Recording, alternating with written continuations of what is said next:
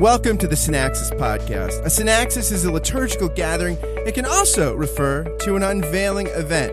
The Synaxis Podcast is a weekly gathering hosted by yours truly, Scott Jones, for the purpose of finding the life-giving, healing word of the gospel and the words of the weekly lectionary passages. Join myself and a guest each week as we explore the lectionary text together. This is the place for gospel-rich, grace-saturated, and a properly worldly lens on the week's lectionary passages, all in 25 minutes or less. My guest is the Reverend Kenneth Tanner. Kenneth is a pastor of Church of the Holy Redeemer in Rochester Hills, Michigan. He writes for numerous websites and magazines, including the Huffington Post and Sojourners. Ken, welcome back to the podcast. Hey, Scott, what's happening? How are things in Michigan? Happy belated birthday, by the way. Thank you.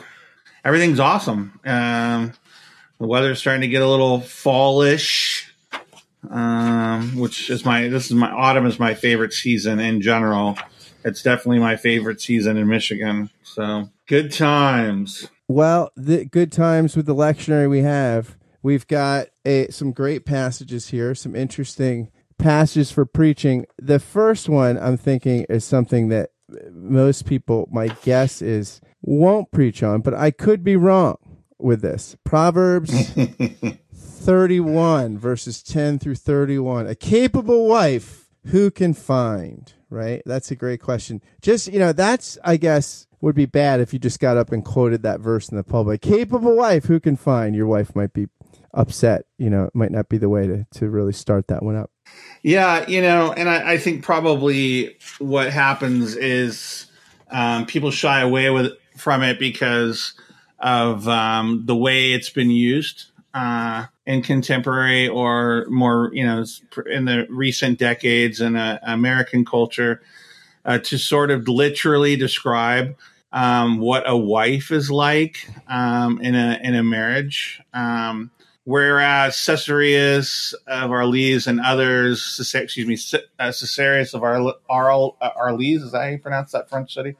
And others of the early church fathers read Solomon here in light of the bride, the church, as the bride of Christ. Instead of in a kind of, although, if you go back and sort of read it literally, as a description of what a wife in a home is like. It does have moments in it that really don't sound a lot like, she's an entrepreneur.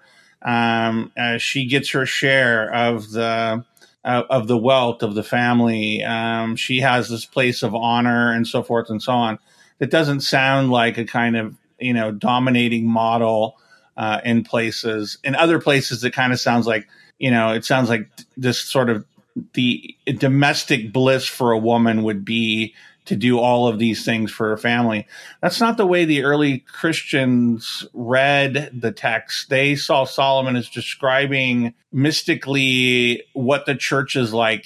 The church feeds the poor. The church clothes God's children in the world. The church works tirelessly to shelter.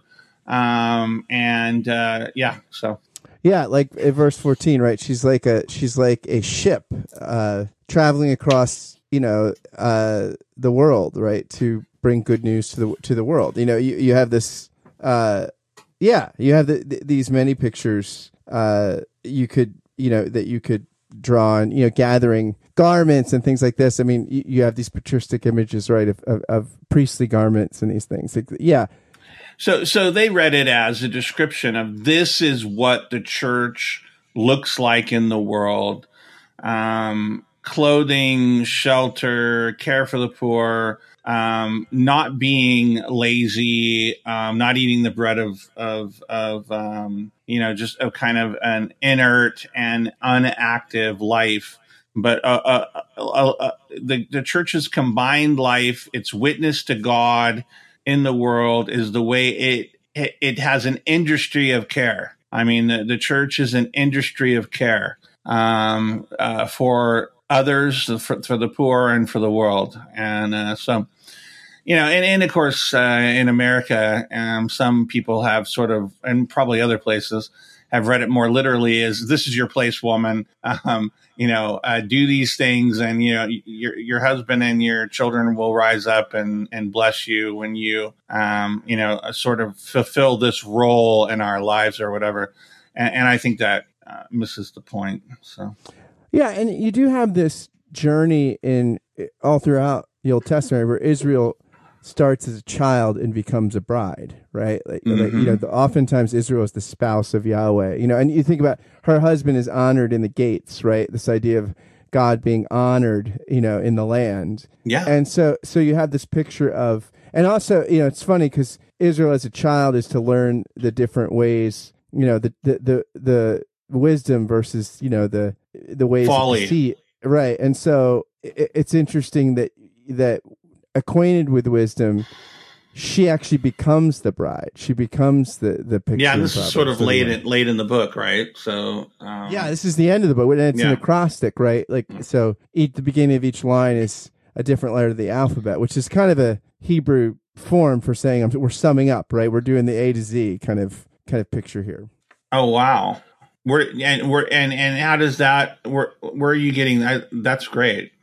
In the continuous repetition of she. Yeah, I did. Most people point out that from the whole chapter is like an acrostic. Like if you look at the beginning of each segment, you have a different letter. Like like in English would be A, B, C, D. So each line begins with a subsequent. Oh. So for in the Hebrew, it goes right on through. Right, I think so. Yeah. Wow, that's cool. I haven't checked the Hebrew. I never myself, heard that before. Yeah, that's awesome. So, yeah, I think you're always full of these like little points of literary wisdom that I'm unaware of. Yeah, some of which are not really useful for preaching, but some of which right.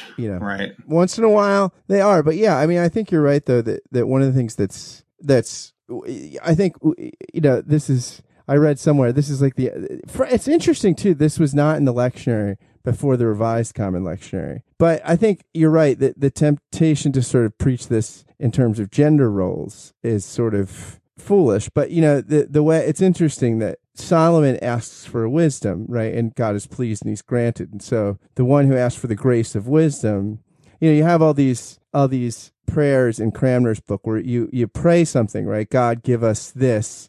And then you answer what it would look like if God answered the prayer. Give us light so we may walk faithfully in your way or something, right? You offer in the prayer a picture of what happened if God granted the request. It's almost like if we prayed for wisdom, this picture of this woman in Proverbs 31 would be what we'd look like if the prayer was answered. Yeah, and neither of us is denying that within the original, when this was originally written and within its culture, certainly he probably was describing this in terms of gender roles, but in Christ, the text is transfigured, and it's the way the first Christians read it is not it's not a description of a wife in a domestic situation. It's a description of the entire body of Christ, male, female, Jew, Greek, slave, free, and what our common vocation in the world is. So the text is transfigured. So I mean, we can accept what it is, but also accept the wisdom of the church, that it's really been transfigured in the person of Jesus. If you wanna be having mother as a your life, never make a friend, give up for your wife. So for my personal point of view, get another girl to marry you. If you wanna be having on to the book of James, which maybe more people will be preaching on. James 3 verses 13, 4 through 3, and 7 and 8. Who's wise and understanding among you? Show by your good life that your works are done with gentleness, born of wisdom. Then he talks about envy, selfish ambition, and what that kind of causes in community. And that's interesting. He says these conflicts and disputes among you, where do they come from? Do they not come from your cravings that are at war within you? You want something, you do not have it, so you commit murder. And you covet something and cannot obtain it, so you engage in disputes and conflicts. It's interesting because you look there and you covet something, can't obtain it. You think you're going to steal it, but no. Instead, you engage in disputes and conflicts. Right? You don't have because you do not ask. So this is really interesting that here James is saying that the cause of strife is our own internal sort of, what would Augustine say, concupiscence, right? Wrongly ordered desires. Yeah, and I think, the whole book, and I've been preaching through James for this entire way, and it just seems like a love letter straight from the heart of God to contemporary culture. I spoke about, yesterday about the tongue and its destructive capacities. We have this like speck of the divine capacity to make worlds by what we say, and or to destroy worlds by what we say, destroy people or to bless people and so forth. I think here he's you have to read it all as one long argument. And here he's saying, having measured your words, teacher, why don't you, in silence begin to show your wisdom by what you do, a gentleness born of your silence. So we know that envy and jealousy, ambition, again, speaking right to the heart of our contemporary problem. This, and we, obviously Jesus speaks to this in the gospel too, so we can tie this all together. But, in order to be raised up to, one of the fathers says, in order for the tree to grow up into the heights, it has to sink its roots deeply into the ground. And so humility, right? Starting from, the earth, and really getting your feet firmly grounded and your mouth silent, you can move away from this kind of ambition for acquisition and envy about what other people have, because you have, and we'll again, this comes up in the gospel, you have become like a child. I just think this whole question of selfish ambition is a real, it's a word for us in this moment for sure. Yeah, it's interesting that there's a commentator, Thorsten Moritz, who says, "Wow, what a name!" I know, that's a great name. He says this: eloquent language, such as that by the so-called sophists, though seemingly humble, can easily be used in arrogant and boastful ways that lead to strife in the community. How does this fit with the astonishing claim in 4:2? You kill and covet. The best explanation is not the literal one, though, although some have suggested that literal killings were committed in early Christianity. Right. This is an unnecessary assumption for a number of reasons. 1, verse 18 shows that James is again dependent on Jesus' teaching. Jesus, however, spoke proverbially of killing each other in Matthew 5. In particular, he too argued that our use of language can amount to killing somebody. The phrase, yes, and you covet, uses the same terminology by which the Jewish zealots were known. James tacitly encourages some of his readers to think of themselves as equally fanatical as those Jewish terrorists. There, the problem was nationalism. Here, it is selfish ambition. The solution to both situations would have been the sowing of peace. Yeah. We have this power within us, granted to us by the divine image, to pursue the good. And here again, gentleness is mentioned a couple of times. I don't think that gentleness is considered a virtue these days. Look at social media. How many times do people try to be agreeable or sort of split the difference, or be, almost everything is sort of, Christians take no prisoners. Yeah. And everybody is sort of, it's so tribal that, it's interesting that the church all too often, rather than being a sort of respite from the tribalness, right? Becomes another place to play it out, this tribalness that's in the broader culture. Earlier in the chapter, he uses the word peaceable. And again, he talks about being a peacemaker. And it comes up again here.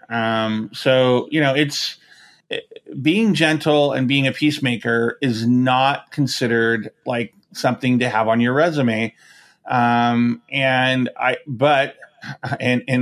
the culture's point of view, from the godly wisdom that we have in silence, we know that it's right. This humility, gentleness, peaceableness is something the world needs. And it's the reason that the church is in the world as the grand woman who clothes and feeds and shelters and has an industry of care in the world. This is a reminder that we're not to seek for ourselves. You ask and do not receive because you ask wrongly in order to spend what you get on your pleasure. So in the fathers, I was reading through some of the fathers, and they really, really dwell on this, not praying, praying for selfish reasons, and that's why prayers aren't answered. And there's this resist the devil. I think that's so important. I mean, I don't think I have enough understanding or wisdom to talk about the nature of Satan. But I do think that reading the New Testament as David Bentley Hart translated it really put me back in that worldview that we really truly have an enemy that we have to resist. My favorite Satan is Al Pacino in that movie. What was that? The Devil's Advocate. I love it. Perfect.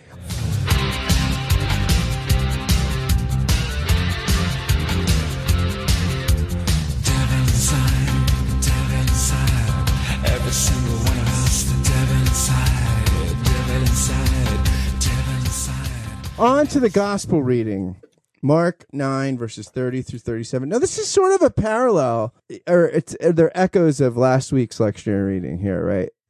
Last week we had Mark 8, where Jesus was saying, unless you take up your cross, you can't be my disciple. And Peter is really resistant to a suffering Messiah, king on a cross. And here you see that again, that he's saying that the Son of Man, Jesus is saying the Son of Man has to be betrayed into human hands. And they don't understand. And we're afraid to ask him. Then as they're going to Capernaum, they're in the house and he says, what were you arguing about on the way?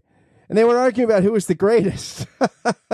And, ironically, perfect. Then he says, whoever wants to absolutely human be first, they go to be the last and servant of all if they want to be first. And then, he takes this little child and puts him among them and says, unless you become like him, you can't be my disciple. Just first of all, beautiful, I just don't think sometimes we just don't sit back and see the simplicity and beauty of that, of taking a little one who in that culture, didn't have the same value that we place on children, or God help us, I hope we do, today. And, he takes the child into his arms and says, welcome, this disposition and attitude that's free of ambition, that's free of who, am I first or last in this situation, who just is there to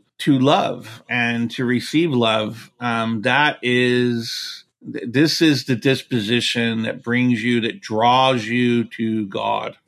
Yeah. And it's interesting. I find here that Jesus in Mark 8 says, unless you take up your cross, you can't be my disciple. And here, after putting out a similar message about the Son of Man needing to be delivered up, right, to the authorities and to be martyred here, crucified, he then says, unless you be like this little child. So I assume, it's interesting. There seems to be a connection between these two things, between cross-bearing and childlikeness. Robert Capon says this about this text. Jesus, sensing the friction without even, as far as we can tell, being privy to the contention, brings up the subject by asking the loaded question, what were you discussing on the way? Mark observes that the disciples, presumably out of embarrassment, simply didn't answer. But Jesus goes straight to the point anyway. If I may put all three accounts into one, the episode is as follows. Jesus calls the 12 and says to them, if anyone would be first, he must be last of all, servant of all. Then he takes a child, puts him in the midst of them, and tells them that unless they turn and become like children, they will never enter the kingdom at all, adding that whoever humbles himself like this child is in fact the greatest in the kingdom of heaven. Finally, he says that whoever receives one such child in his name receives not only him, but the one who sent him. The Father. And that he who is least among you is the one who is great. And Capon goes on, I set this down as yet more evidence that Jesus, as he begins the parables of grace, is preoccupied with the notion that the work of the Messiah will be accomplished not by winning, but by losing. Out of the 5 items in my already oft-repeating catalog of losing categories, the last, the least, the lost, the little, and the dead, he has in a mere handful of verses just ticked off no less than 3. Not only that, but in holding up his example, a little boy or a girl, the Greek word is actually a neuter diminutive, he has included the note of little childhood I have already alluded to, and which Jesus again emphasizes. So here My goodness. You seem to have this sort of, there's a lot going on in this argument with the disciples, and then Jesus sort of using it as a kind of, again, picture of what not just, that the objective way that redemption will be brought about and the subjective way it's experienced are very similar. Death and resurrection, right? Humbling and losing is winning. Yeah. So going back to this welcoming of the child and the way that Capon, wow, so good. One imagines him taking the child from the darkness at the outskirts of their gathering, bringing him into the center and saying, this is who I am in your midst. And if you understand this, this child represents also what the Father is like. It's not just that you're welcoming, to welcome us is to welcome this kind of agendaless, powerless, love, right? Sometimes I think, we can, when we're talking about just human children, I think we can emphasize their innocence, but Jesus isn't sentimentalizing the child here, right? The child isn't, it's not be cute, my disciple. It's powerlessness. Yes. Marginal. This is what I am like among you. So I am, of course, the child was not considered first.